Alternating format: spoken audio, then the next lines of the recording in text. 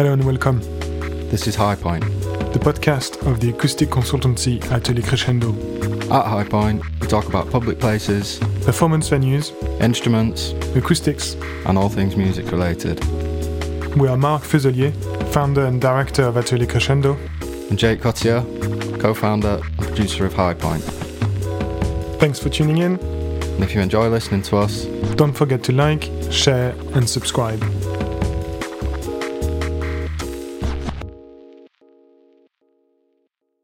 Hi Michelle, how are you? Hi, I'm well, thank you. Thanks for the invitation to be here.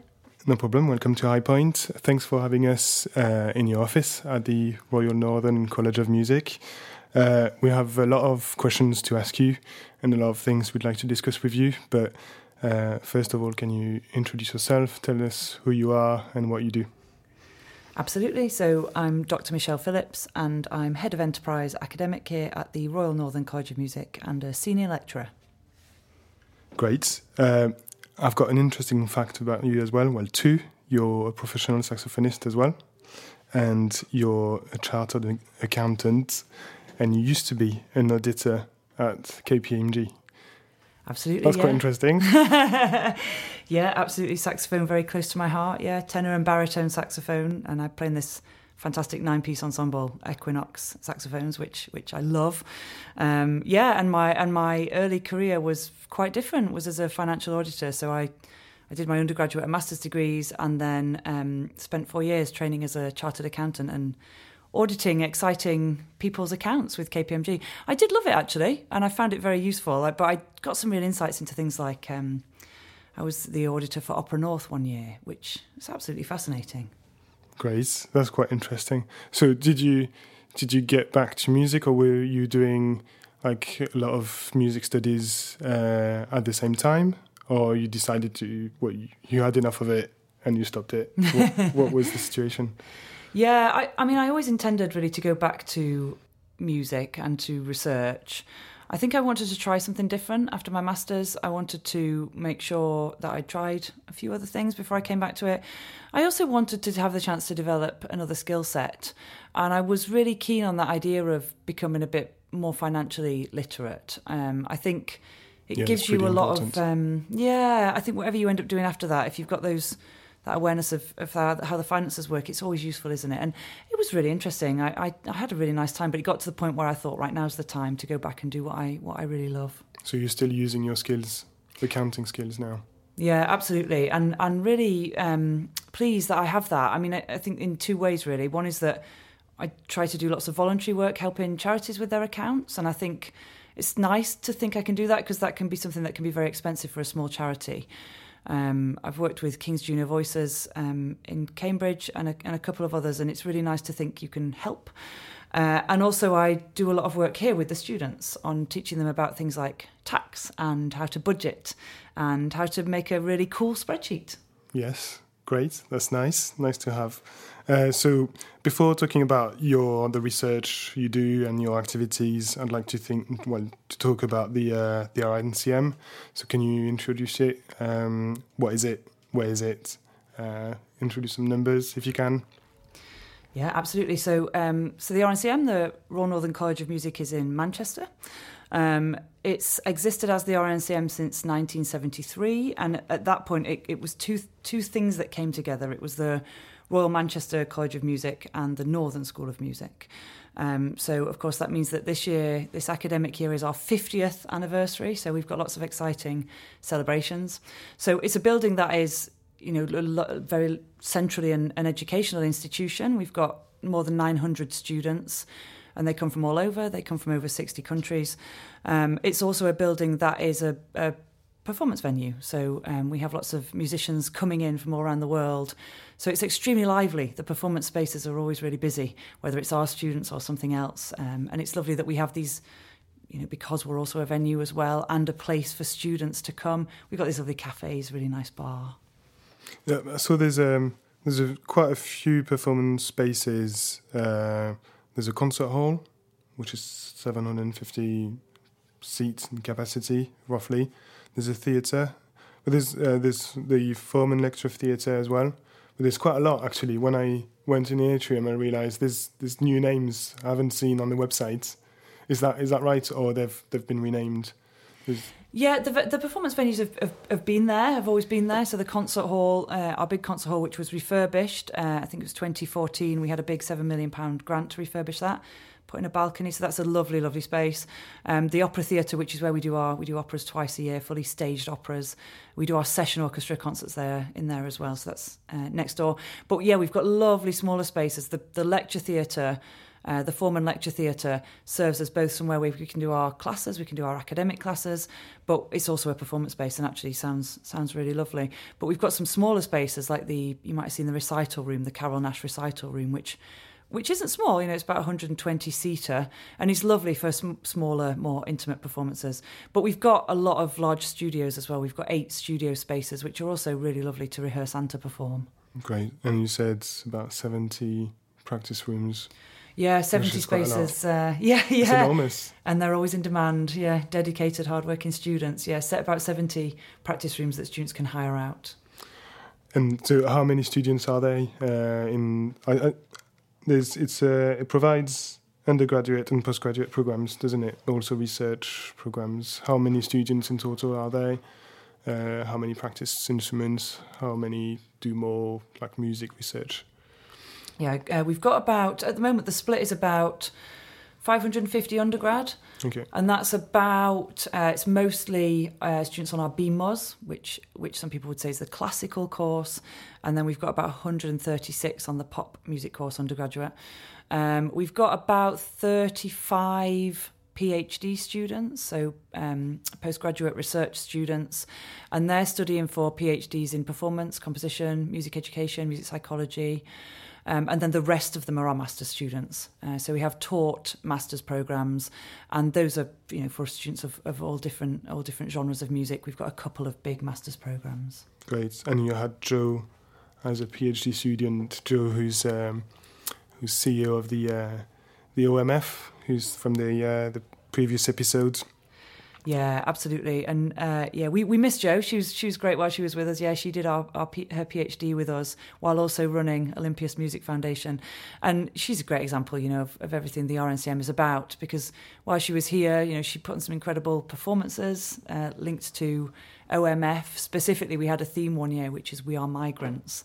And she worked with local communities and with the ensemble Kabantu, and we had this incredible performance.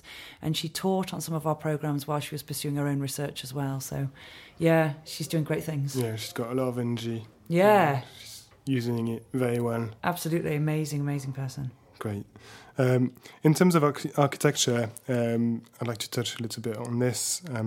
I noted a few bullet points, but we also realise the building, when you come into the building, it seems to be an old building that's been renovated. It's very obvious, but it's nice, it's blended. So it was built in 1973, is that right?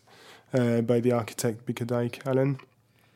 But that was the first building, so I'll let you carry on if you can. Yeah, absolutely. So it's a building with a nice history that's had various bits added onto it as well. So when that merger happened in 1973 and things were moved, so there was an existing space here. It isn't really exactly the same space that you see now. It's changed a lot. And they brought all of their pianos over and their staff came over, and this became the RNCM. And it's interesting because I've been here for quite a long time now. I've been here nearly 11 years. But you hear people who've been here longer than me who talk about the new bit, but the new bit is actually quite old. So it used to be, the building does have a face onto Oxford Road, onto the main road, although the entrances are on the two other sides. But that face onto Oxford Road used to be much further set back. So there used to be a space there, just a space, a bit of concrete between Oxford Road and the RNCM, and it's been built outwards from there. And there's all sorts of developments happened. We had a large grant to make the building much more climate change friendly. And you can probably see out of the window, this huge black box that you can see on our roof garden here is a big storage facility, like a big battery, so that we can make sure that we are as energy saving as possible. Great. And then there was the extension, which is the new entrance by Mills Beaumont Levick Channon, who I think are rich architects now. They've changed names. And then there was the major refurbishment of the concert hall. Yeah. Yeah, so that new bit, the 1997 to 98 bit, the bit where it was extended further out onto Oxford Road, that's where our library building is. And a lot of our practice rooms are now in that building and some of the bigger studios. And so that's the bit as you come into the RNCM that's on the other side to the cafe. Yeah, and the concert hall refurbishment was really big news. Yeah, I was here then, and it was fantastic that we got the funding for that. And it was really quite a big overhaul. You know, there was work done on the floor, the balcony was put in. It was made a lot more acoustically advanced. But of course, the tricky thing for us was that it's a very busy venue.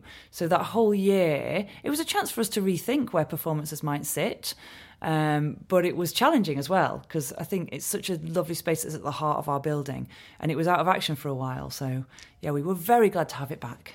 Yeah, great. So how can you tell where the funding was from? Was it from just the RNCM, or was it from different directions? I can tell you where it was from. Let me just see if I've got this somewhere here. Yeah, so before the interview, I asked a few questions to Michelle, and she's got some notes because she doesn't know everything.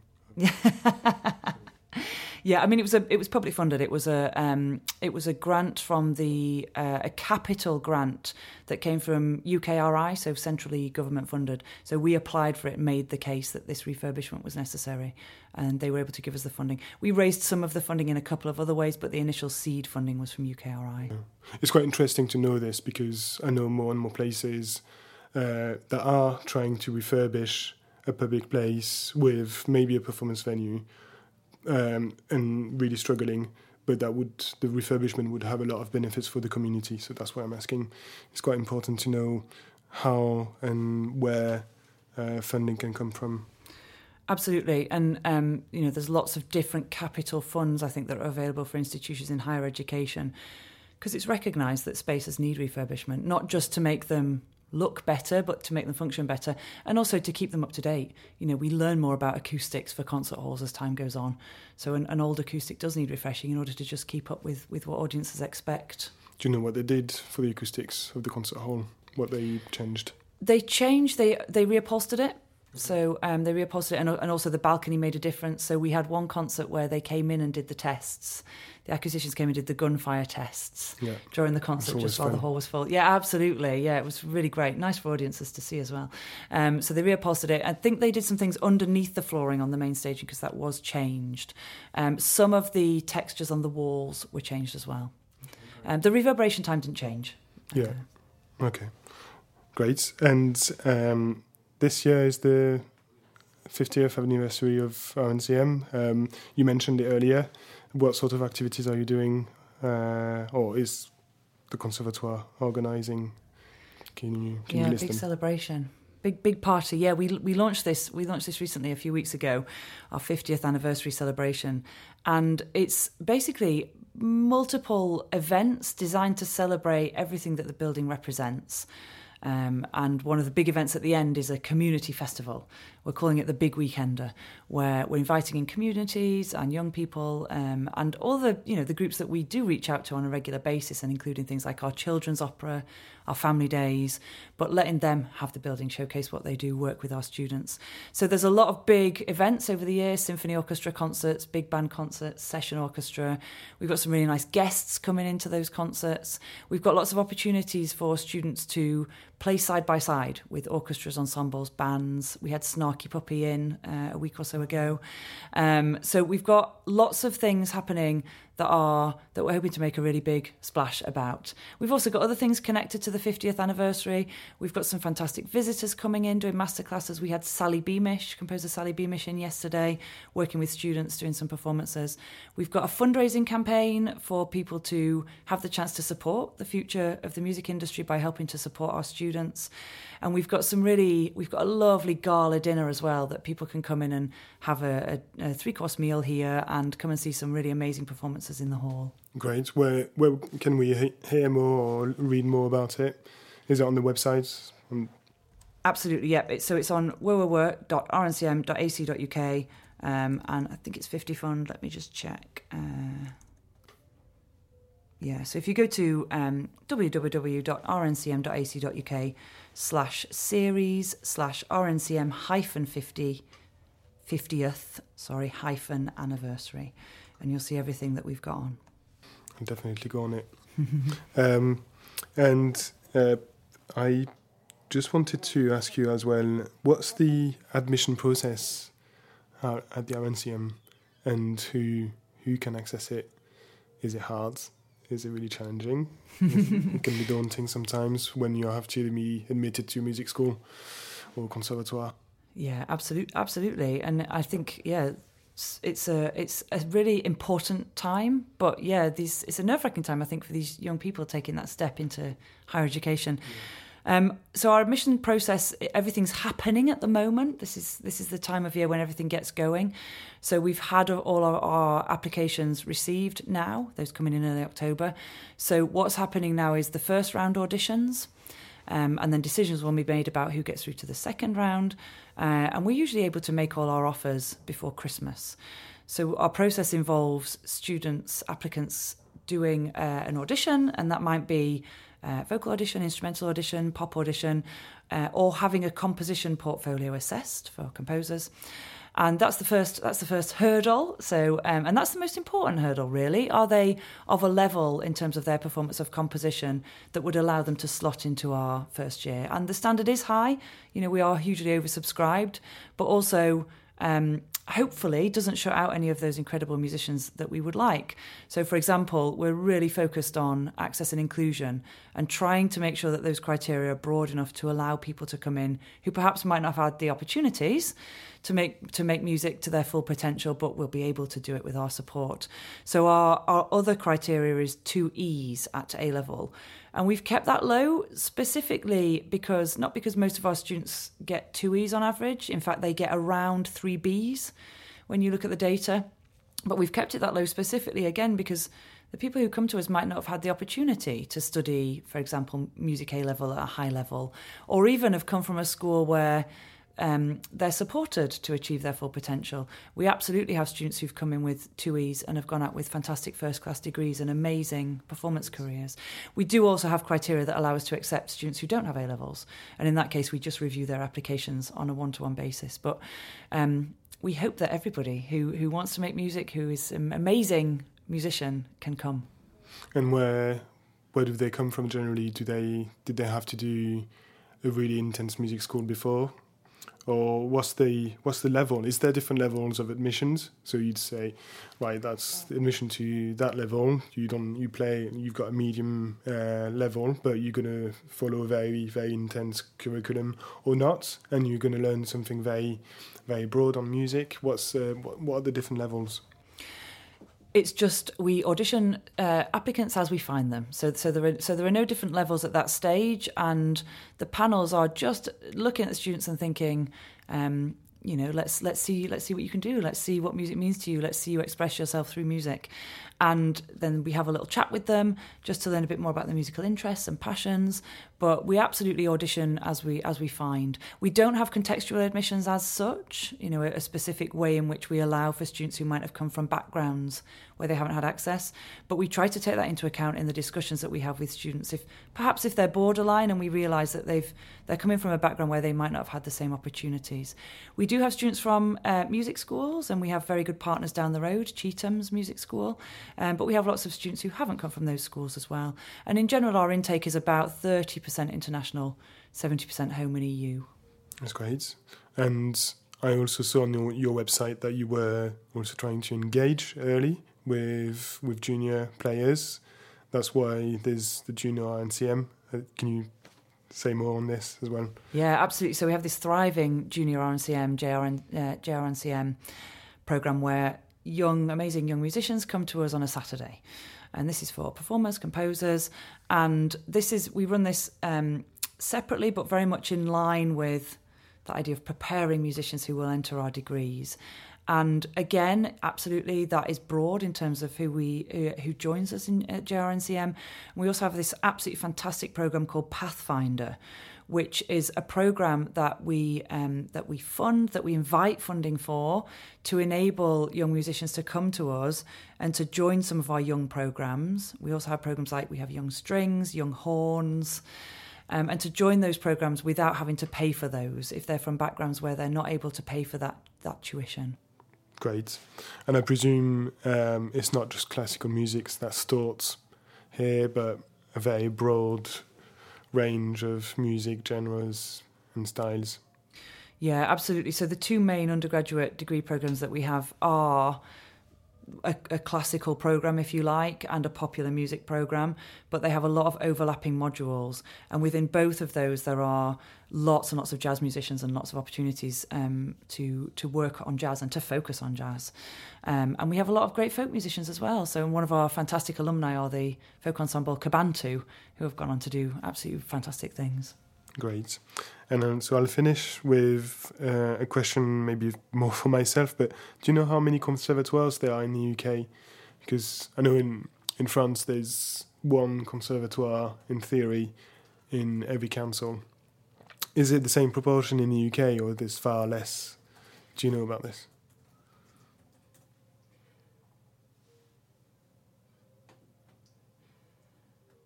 So there are a number of conservatoires in the UK. There are 4 so-called Royal Conservatoires, so they're linked to the Associated Board of the Royal School of Music. So there's us, there's the Royal College of Music in London, there's the Royal Academy of Music in London, there's the Royal Scottish Conservatoire of Music and Drama. Sorry, there's 5, and there's the Royal Welsh.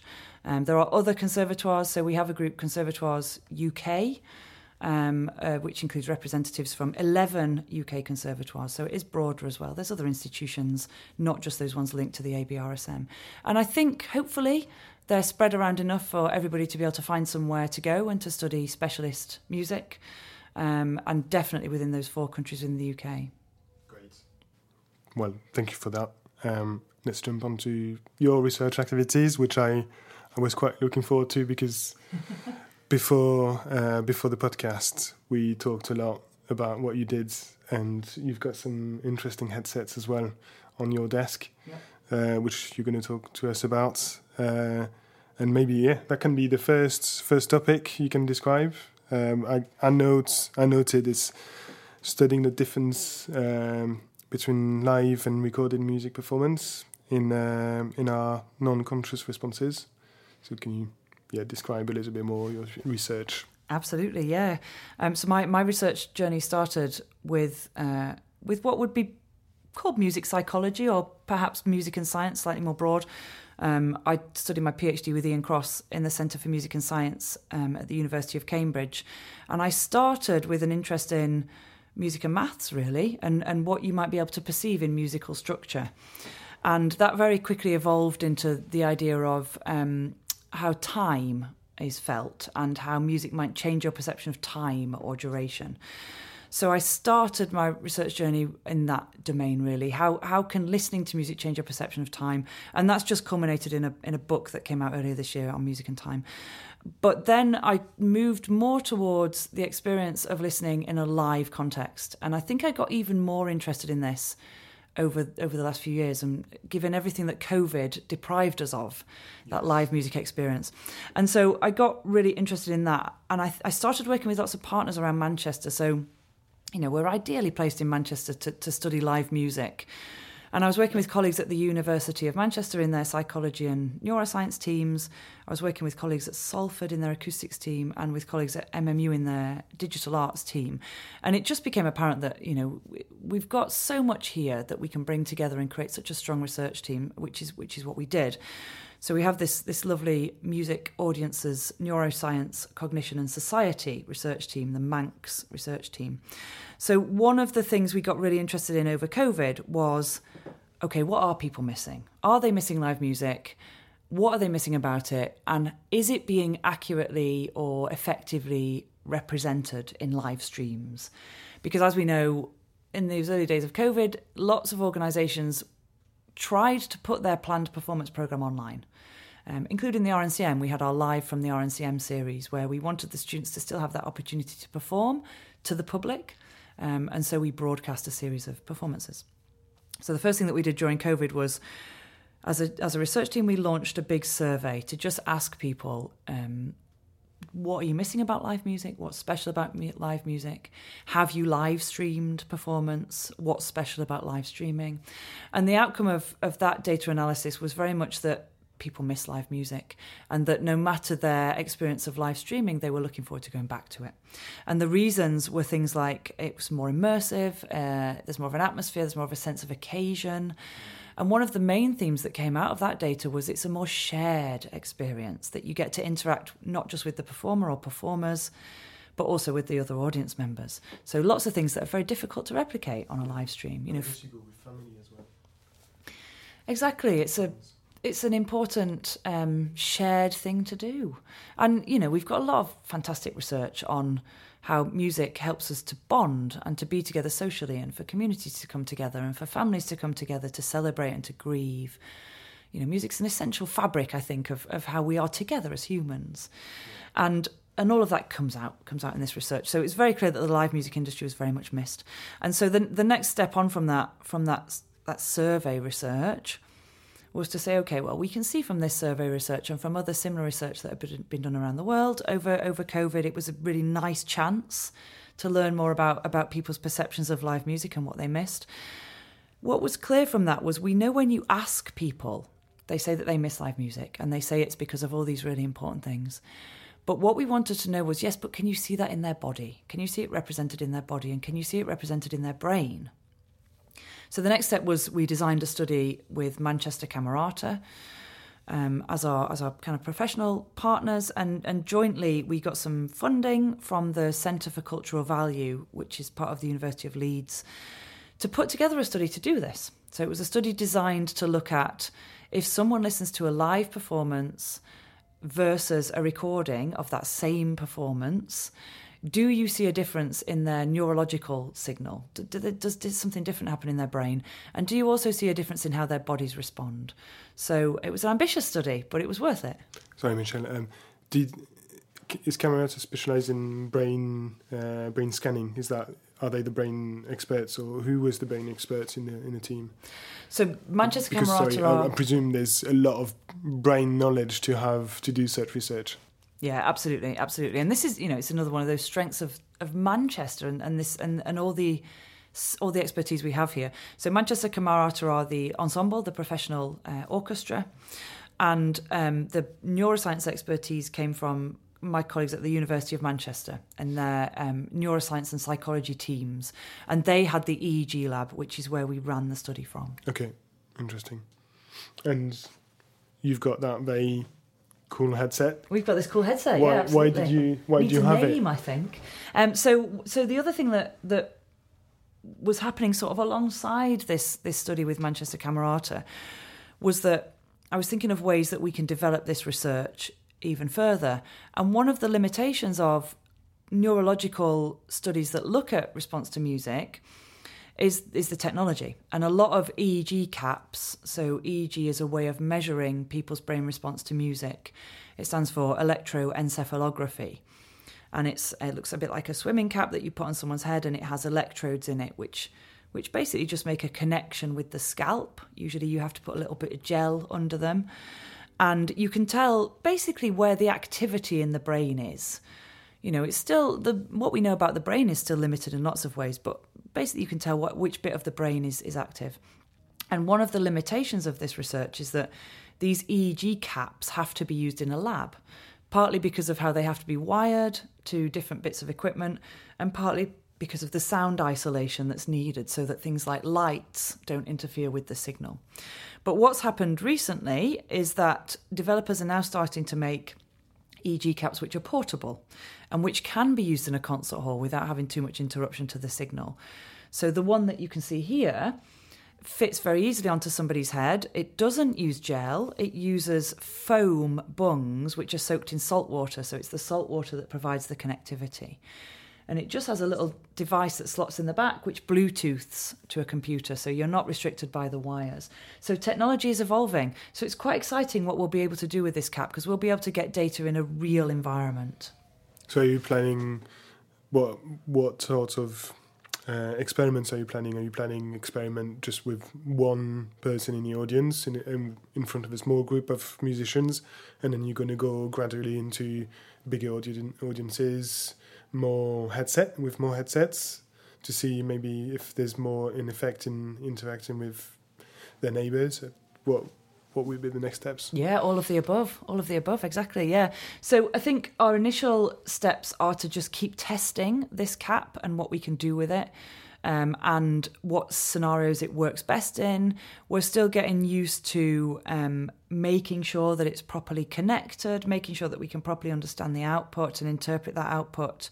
So what we'll do early on are some studies where we use this cap in one of our performances at the RNCM, and we see what sort of output we're getting from it in response to different kinds of music.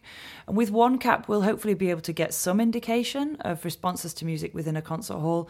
But the next step, absolutely, is to look where we might be able to get funding for more of these caps.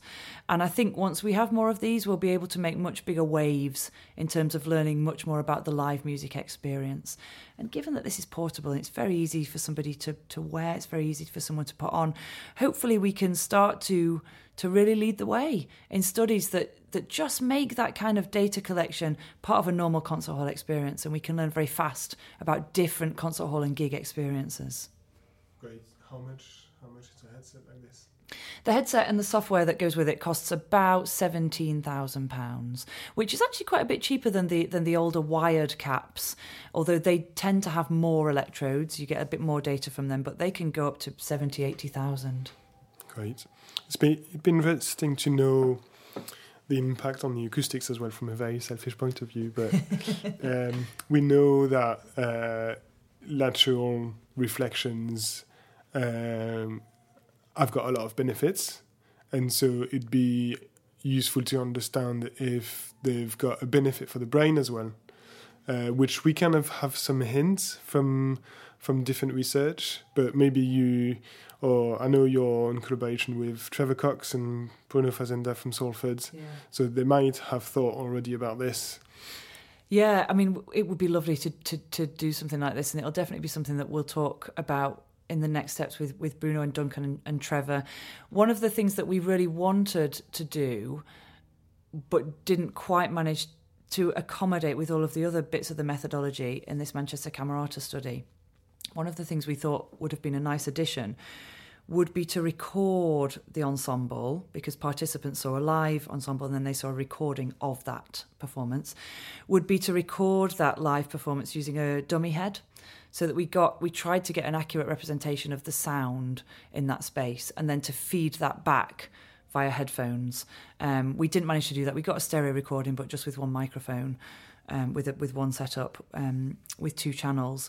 So it would be nice to do something like that in future, to look at the effect of different ways of recording the audio. It'd be lovely to do something that's a bit more immersive, more multi-microphones, and see if something that simply has more microphones placed accurately means that maybe you could see that the brain was more focused, or more attention was paid, or you got fewer alpha bursts, which you tend to see in the signal when somebody is distracted or not paying so much attention. Great. That's quite interesting. So, yeah, live music and going to live performance does have massive benefits, much more benefits than just sitting at your desk and watching YouTube. It seems to. We're still analysing the data, but that's our big research question, and we've got a way to go before I think we can be sure about that. But we're getting there, and I think that is what we think we'll see. And we've got some data from the participants in that experiment just reporting back to us how they felt, and that's what you absolutely see in their reports. But I think as well, it's exciting because it's exactly that. This team in Manchester, we're in a really good place to do this and to really lead the way. Teams aren't doing this around the world because it requires a lot of expertise, a lot of tech, and a passion for these kinds of research questions. But we've got it here. It's exciting. Great. Do you see any applications in the industry for this, or will it just be another proof to say go to live performances? Yeah. To encourage people to go out. I mean, the initial application of what we're looking at is already of interest, I think, in terms of a couple of conversations we've had. Manchester Camerata in particular were interested in partnering with us on these research questions, in that they want to know, and I think a lot of ensembles want to know, coming out of COVID, is there still a market and an appetite for live streams?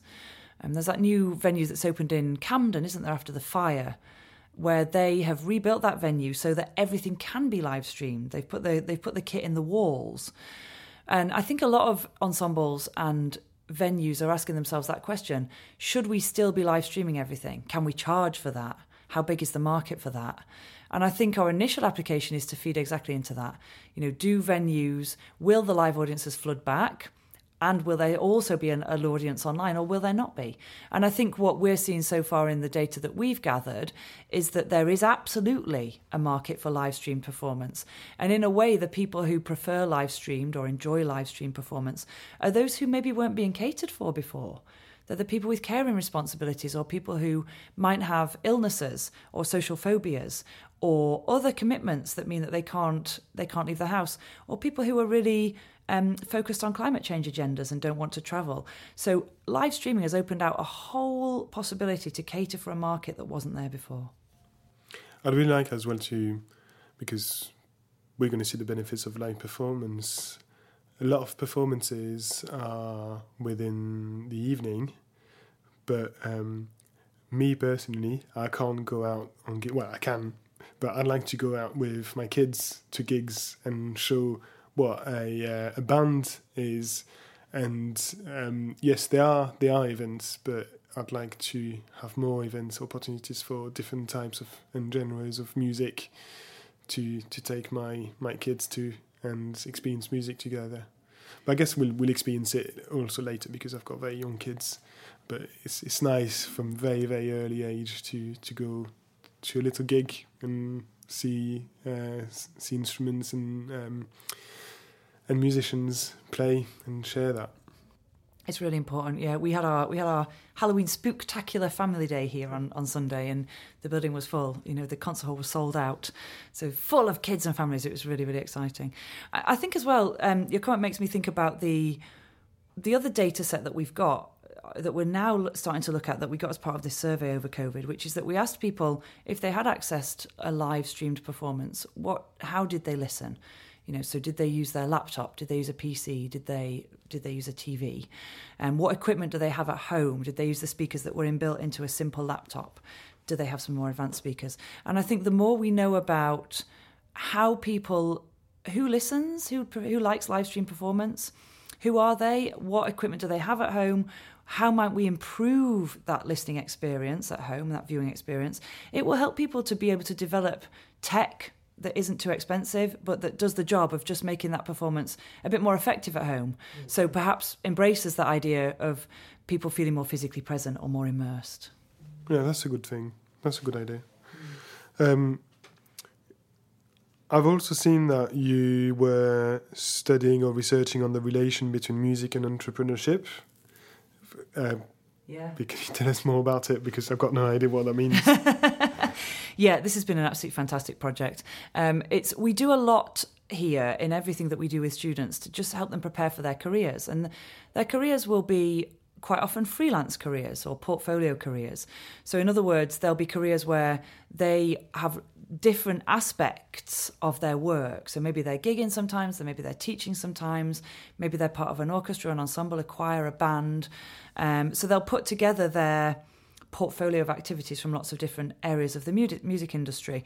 So a lot of what we do here are skills, training them in skills around that. So, managing projects, managing finances, networking, and all of those things around the edges. And all of those things that we do, you could see roughly under the bracket of this term entrepreneurship. It's used in lots of different ways. So we've always done those things. This opportunity came up to apply for some money.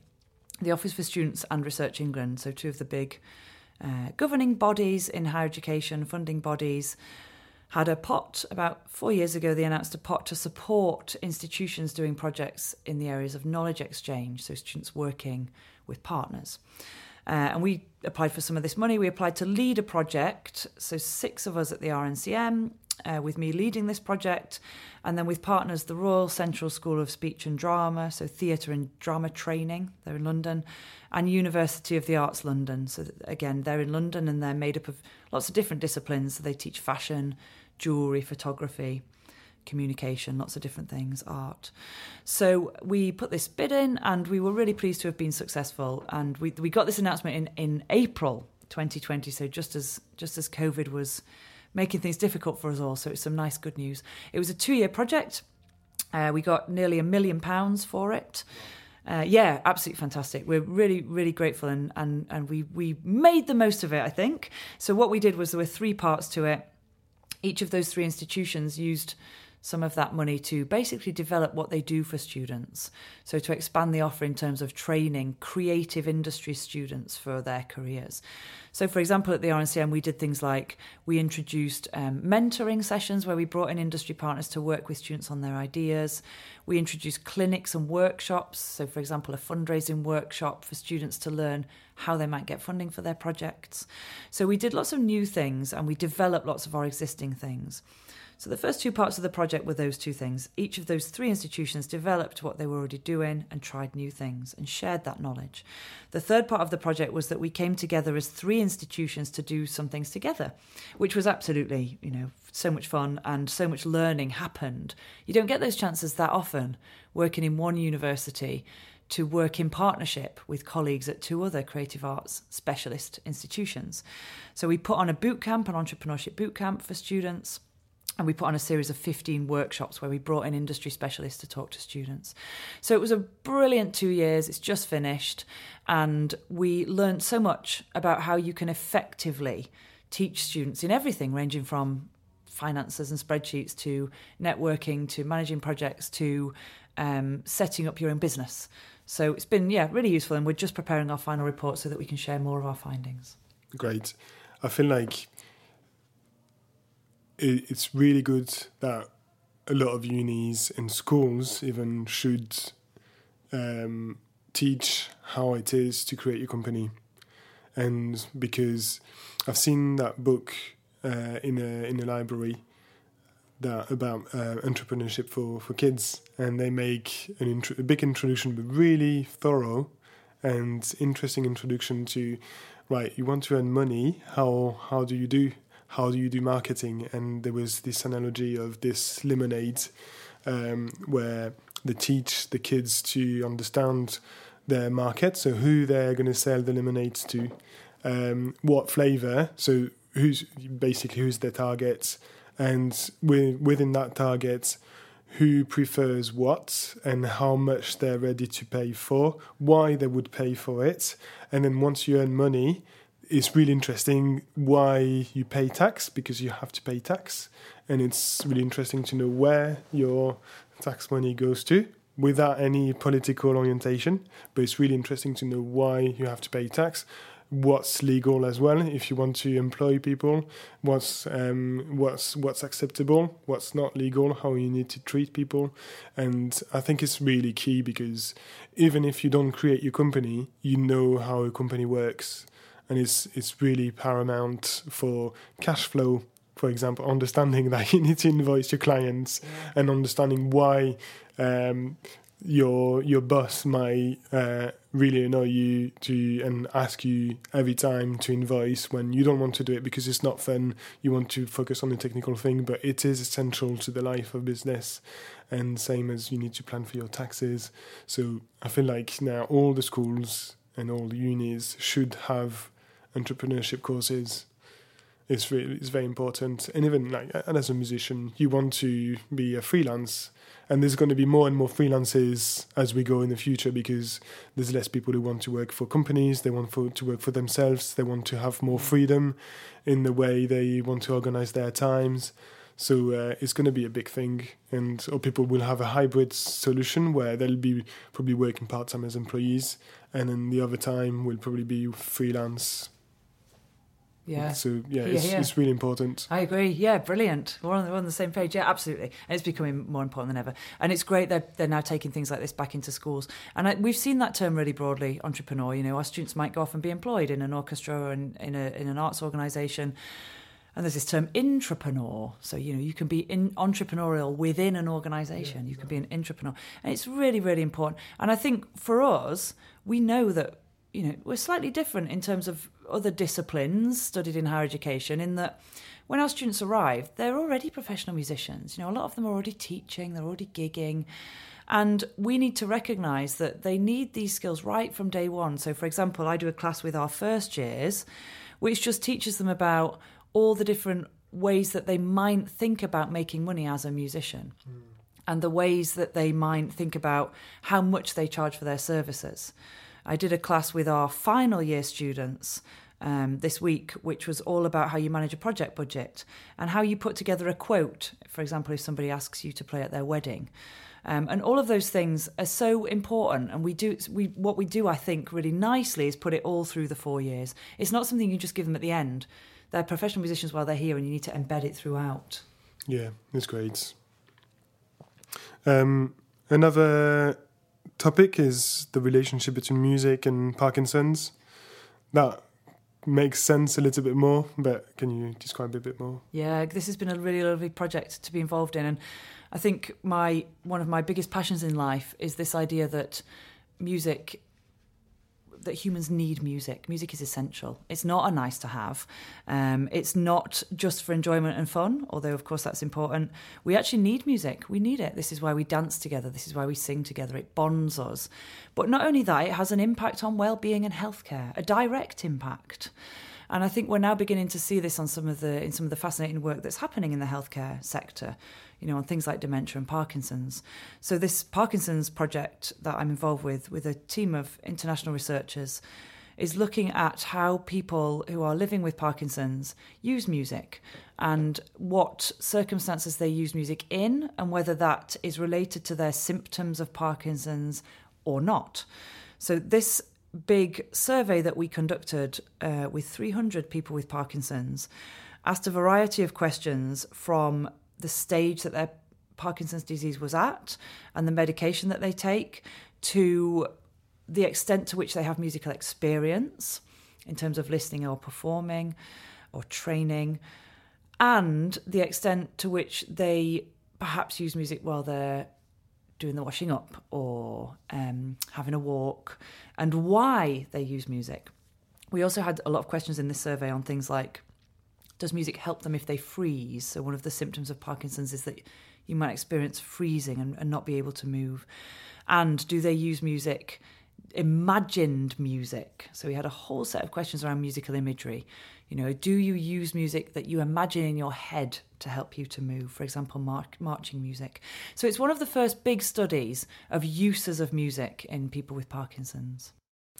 I will keep banging on the benefits of music on this podcast, but Great. There's so many advantages of playing music for intellectual abilities and health, everything. Yeah. So it should be more subsidized, or we should invest more time and money. If can't wait for money to come to us every time, but. And I think it's also about, getting the research, doing this research, getting the research out there. I think sometimes the research that we do know about that impacts on healthcare, we know about the fantastic things that music therapy can do. And we know that music cheers people up. If you're poorly and you're feeling a bit down, it cheers people up. It has a huge impact on mood. I think what isn't so often recognised is it does have a direct impact on symptoms in a lot of cases. So, for example, somebody with dementia who perhaps can't remember the names of their family can remember the lyrics of a song. There's some fantastic work that shows that if people living with dementia even hear music, it can trigger memories that they couldn't otherwise trigger.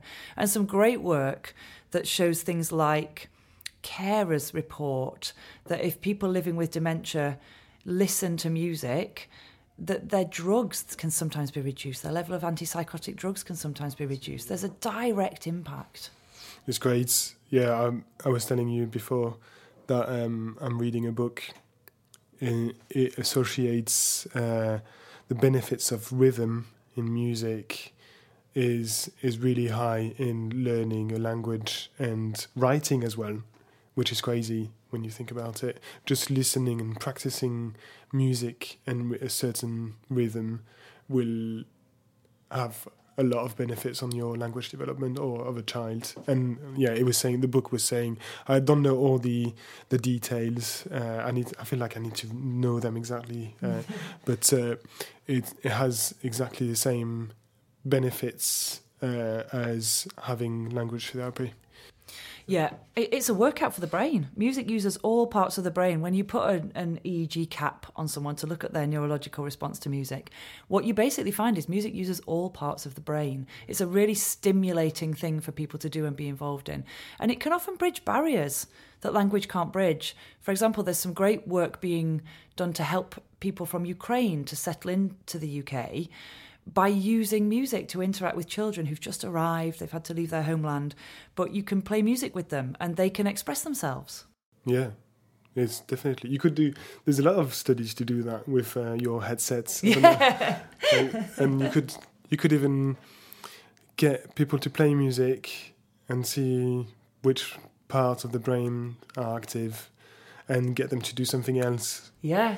And see if anything changes. Or certain types of musics will definitely have an influence.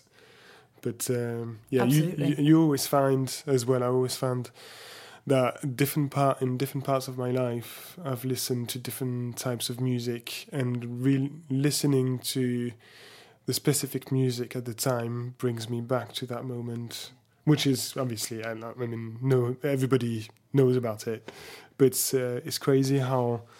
You've got phases as well. You've got really sad phases, and you just listen to sad songs, and you've got some really happy phases, and just listening to them brings you back to that as well.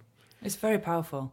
It's really powerful, and I think the research around music and emotion is one of the oldest parts of the music and science research, but there's still so much we don't know. And I think one of the really amazing questions in that area of research for me is, are musical emotions different to daily emotions? So, is it as simple as saying to somebody, did that piece make you feel happy or sad? Or did it make you feel nostalgic? Perhaps musical emotions are actually more complicated than that. They might be linked to nostalgia, but maybe they're slightly different. And I think about the research around sad music. There's now a lot of research on sad music.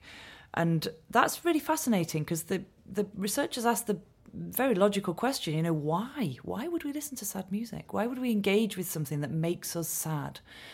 And one of the key theories around that is that it's musical sadness. It's a different emotion. And it's also a way that we manage our own mood and grief. And we also have that lovely feeling that we know we will be happy afterwards. It's a controlled sadness. So I think those musical emotions that we experience, they can often be much more direct than language. And I would say sometimes more complex. Yeah, it's quite interesting. Another topic I saw on your page which relates to the previous episode is about performance anxiety. When the episode at the moment, the episode hasn't been released, but it will be released next week. It's Greta Gasser telling about her performance anxiety, and she doesn't perform anymore. But we've been talking a lot about it, and I saw that you had is that a PhD student you had, or you were a supervisor of somebody exploring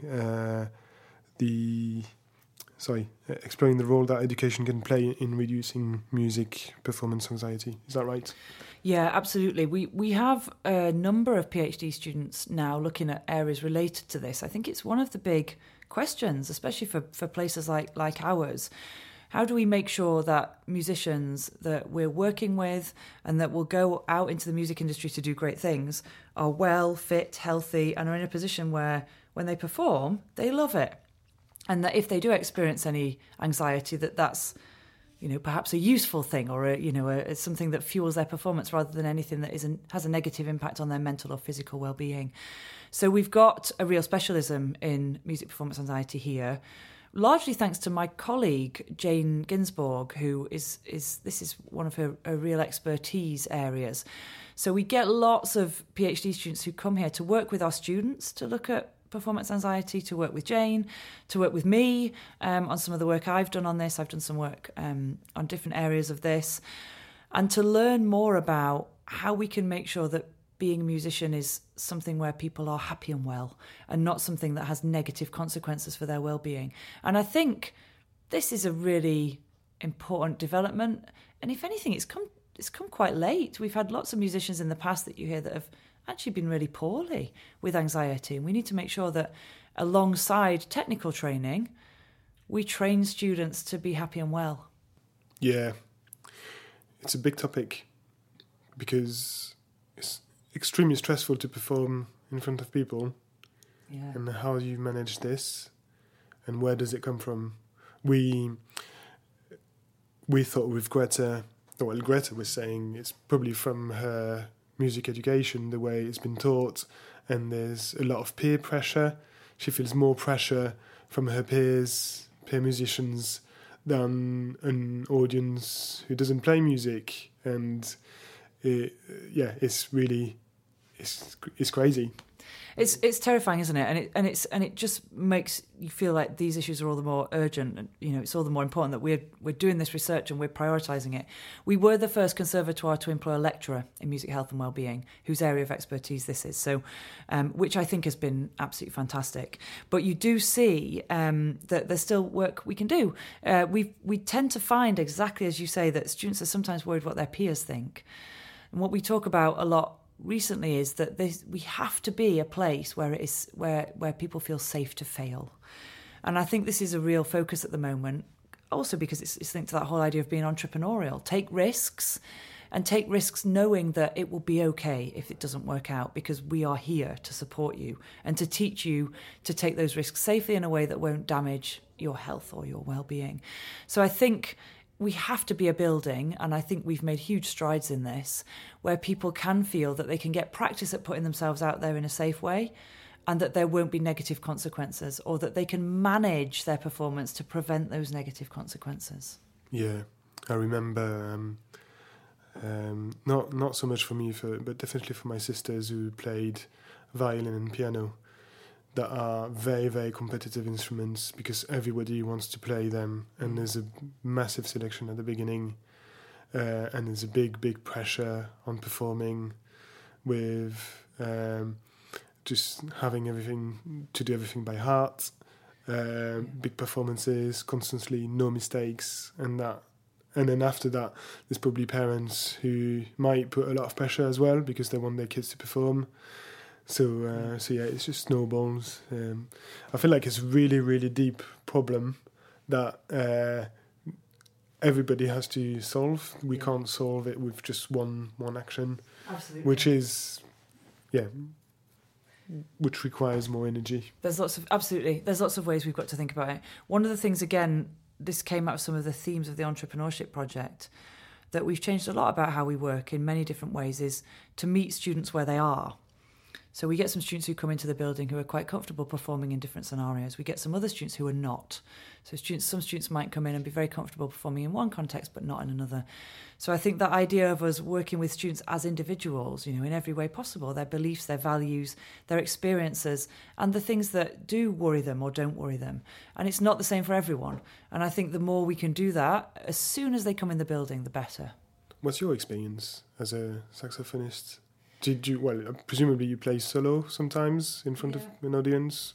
Yeah, I only play with this one group now, this 9-piece saxophone group, which does involve some solos.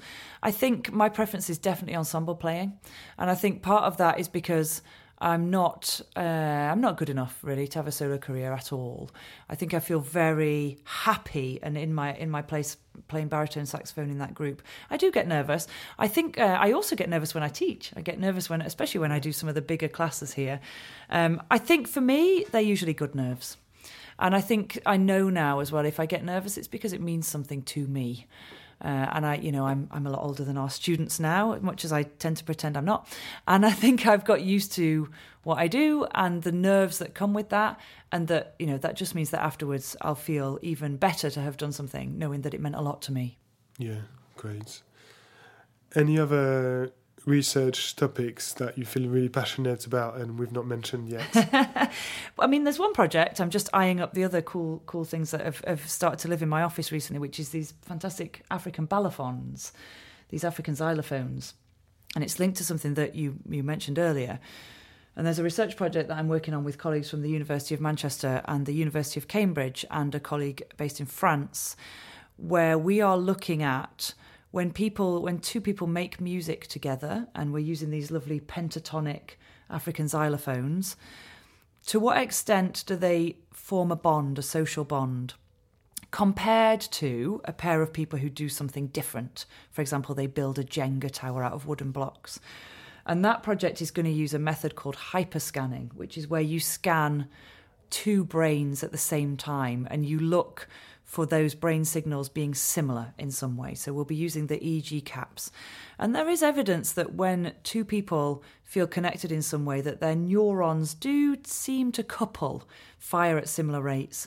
So we're really excited about the idea that we could see whether when two people make music together, there might be evidence of neural coupling, and perhaps whether that evidence is stronger than when two people do something else together.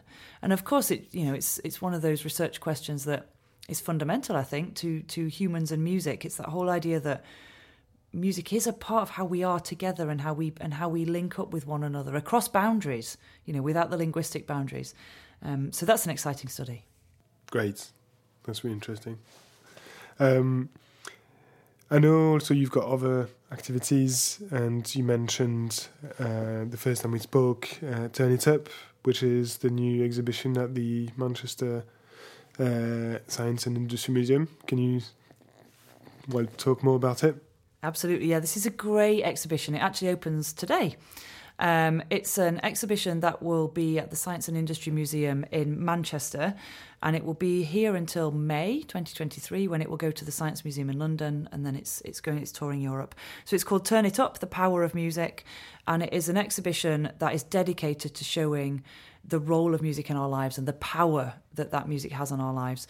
And I've worked with the curator team there for the last 2 or 3 years now, just working on ideas of what that exhibition might include, key topics in music and science, and it's been brilliant to be involved with it, and I'm really grateful to that team because it's been a nice experience for me.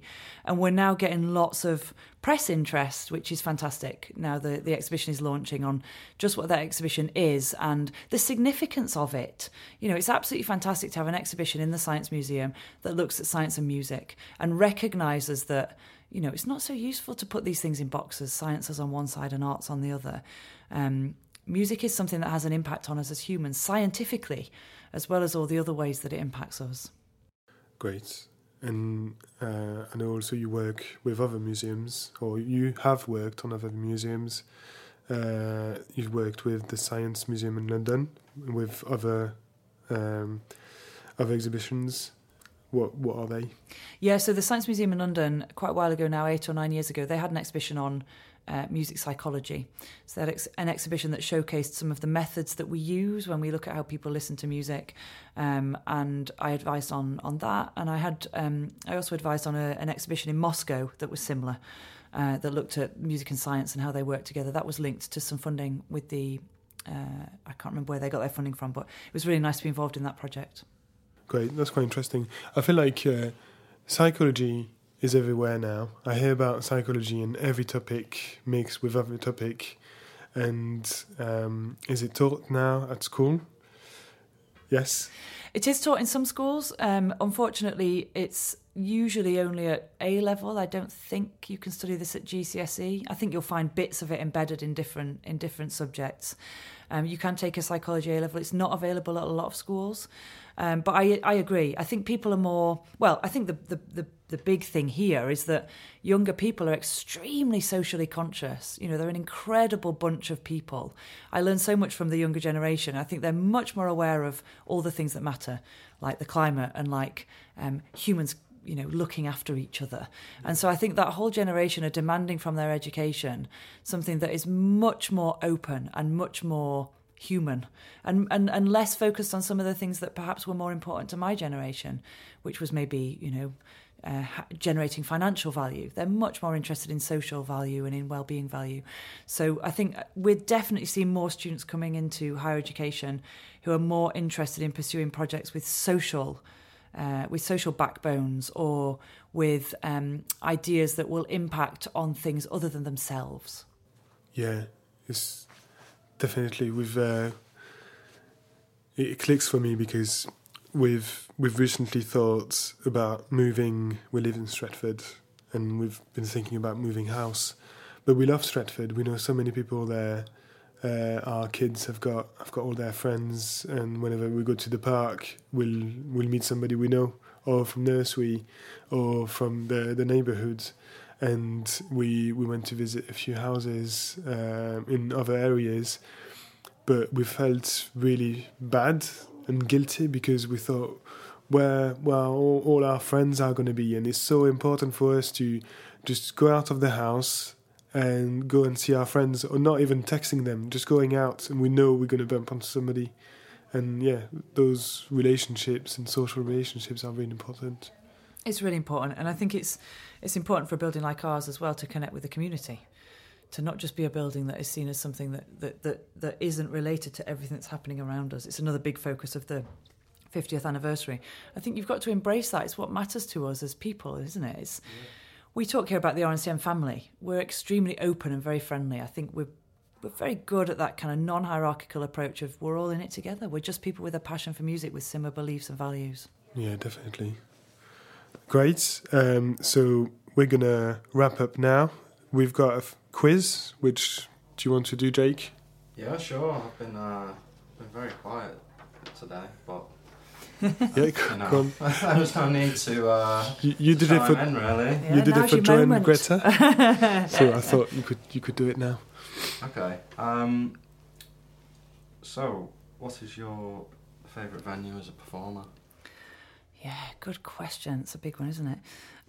I think one of my favourite venues has got to be the place where we rehearse as a saxophone nonette, which is a church in Kinalton, a little village near Nottingham, which sounds lovely and has lots of lovely associations for me because we've rehearsed there for a long time. So it's the place I feel very at home at making music. I have performed at the Royal Albert Hall. I don't think I'd say that's my favourite. It was nice to perform there. Really? What was the occasion? Yeah, that was the proms, and I was singing actually. I was part of I was studying at Cambridge at the time, and it was one of the big anniversaries for the University of Cambridge, and I was singing in my college choir, and the college choirs formed a large choir, and the University of Cambridge had a slot in the proms to celebrate their anniversary. That's a good experience. It was lovely, absolutely lovely. Okay, so same kind of thing, but what is your favourite venue as a listener this time? I think, well, obviously, I absolutely love our concert hall. I think our concert hall is a really special place to listen. I also love the Bridgewater Hall, another Manchester venue. I talk to the students a lot about this when we do our acoustics class, because it's so well designed. It's got that lovely design of basically being a very large space, but because it's got it's like a vineyard design with these little shoebox bits within it. So you still get that feeling of intimacy in your little bit within the Bridgewater. And wherever you sit, the sound quality and volume is designed to be just the same. Yeah, it's a great hall. I agree. We're very lucky. Yeah. And next, what is your favourite place to rehearse? Oh, look, I've kind of done that one already, haven't I, with the question about the venue. I think for me, a rehearsal space is similar to a performance space. It's one where it sounds really great. I think that space that we rehearse as a saxophone group is lovely. I think we've got 2 studios here that I absolutely love, Studios 6 and 7, that sound absolutely beautiful. So probably one of those, which all sound better than my kitchen, which is where I also rehearse. It doesn't have to be just about acoustics, but more the experience, how easy to access it, how comfortable it is to play there, is there any facilities near it, how close is it to home, things like this.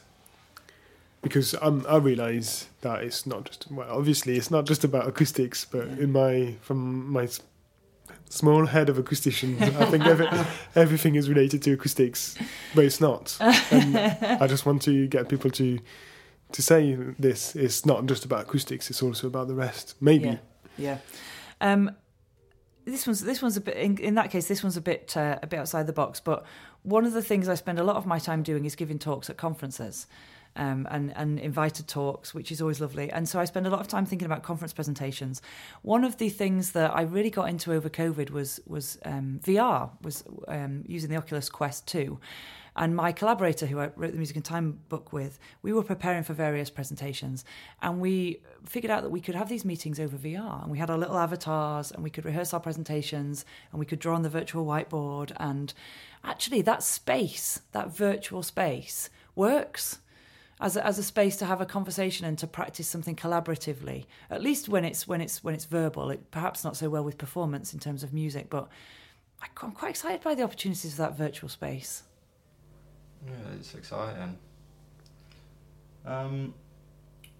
Is there a venue where you would love to perform?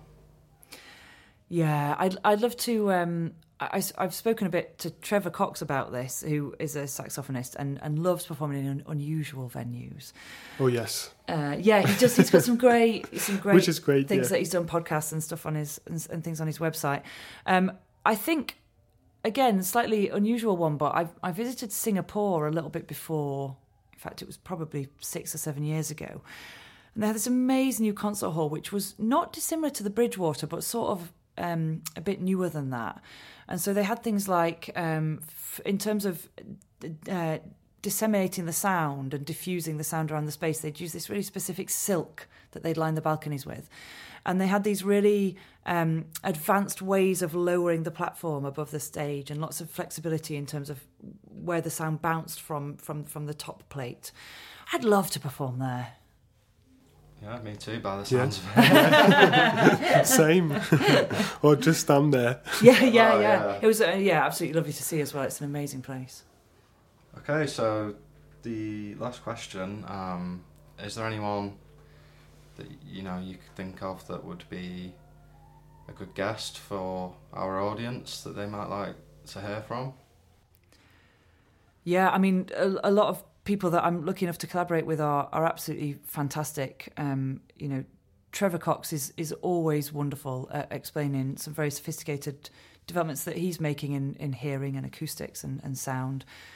He's absolutely great. Some of the other colleagues at the University of Manchester, so the colleagues working in their neuroscience lab, working on things like language and neuroscience, they would be absolutely brilliant. But I've got some favourites who are just big voices in the music world who champion music and everything that it represents. People like Yolanda Brown, who is an absolute hero of mine. We had Linton Stevens here, bassoonist and Radio 3 presenter, this week, talking about the importance of access and inclusion. And, it was really moving. It brought tears to my eyes, just the way that he speaks about the importance of the music industry in representing the world as it is and making sure everything is open and accessible. Yes, it's a big topic at the moment, inclusivity of performance places and arts. I think it's one that we'll inevitably revisit, whether or not it's on a weekly basis, but, it ties into everything, doesn't it? Yeah. It's something we're quite passionate about. So, absolutely. Yeah. Absolutely. And we've got to move faster, I think. We're playing catch-up, aren't we? The world is playing catch-up in being better at making everything accessible and making everyone feel included. And we've got to move as fast as we can. Great. Yeah, there's a lot of great talent out there that, deserves to be included. Yeah. So. Yeah. Keep breaking down those barriers. Absolutely. Definitely. How can we get in touch with you if people want to speak to you? Know more about you? Yeah, great. Yeah, absolutely. It's always nice to hear from people who are also passionate about all things music and science, music and entrepreneurship, music and Parkinson's. My email address is Michelle, MICHELLE, .Phillips, PHILLIPS @RNCM.ac.uk. I'm on Twitter as well, and Instagram and LinkedIn. Is it just Michelle Phillips on Instagram and Twitter?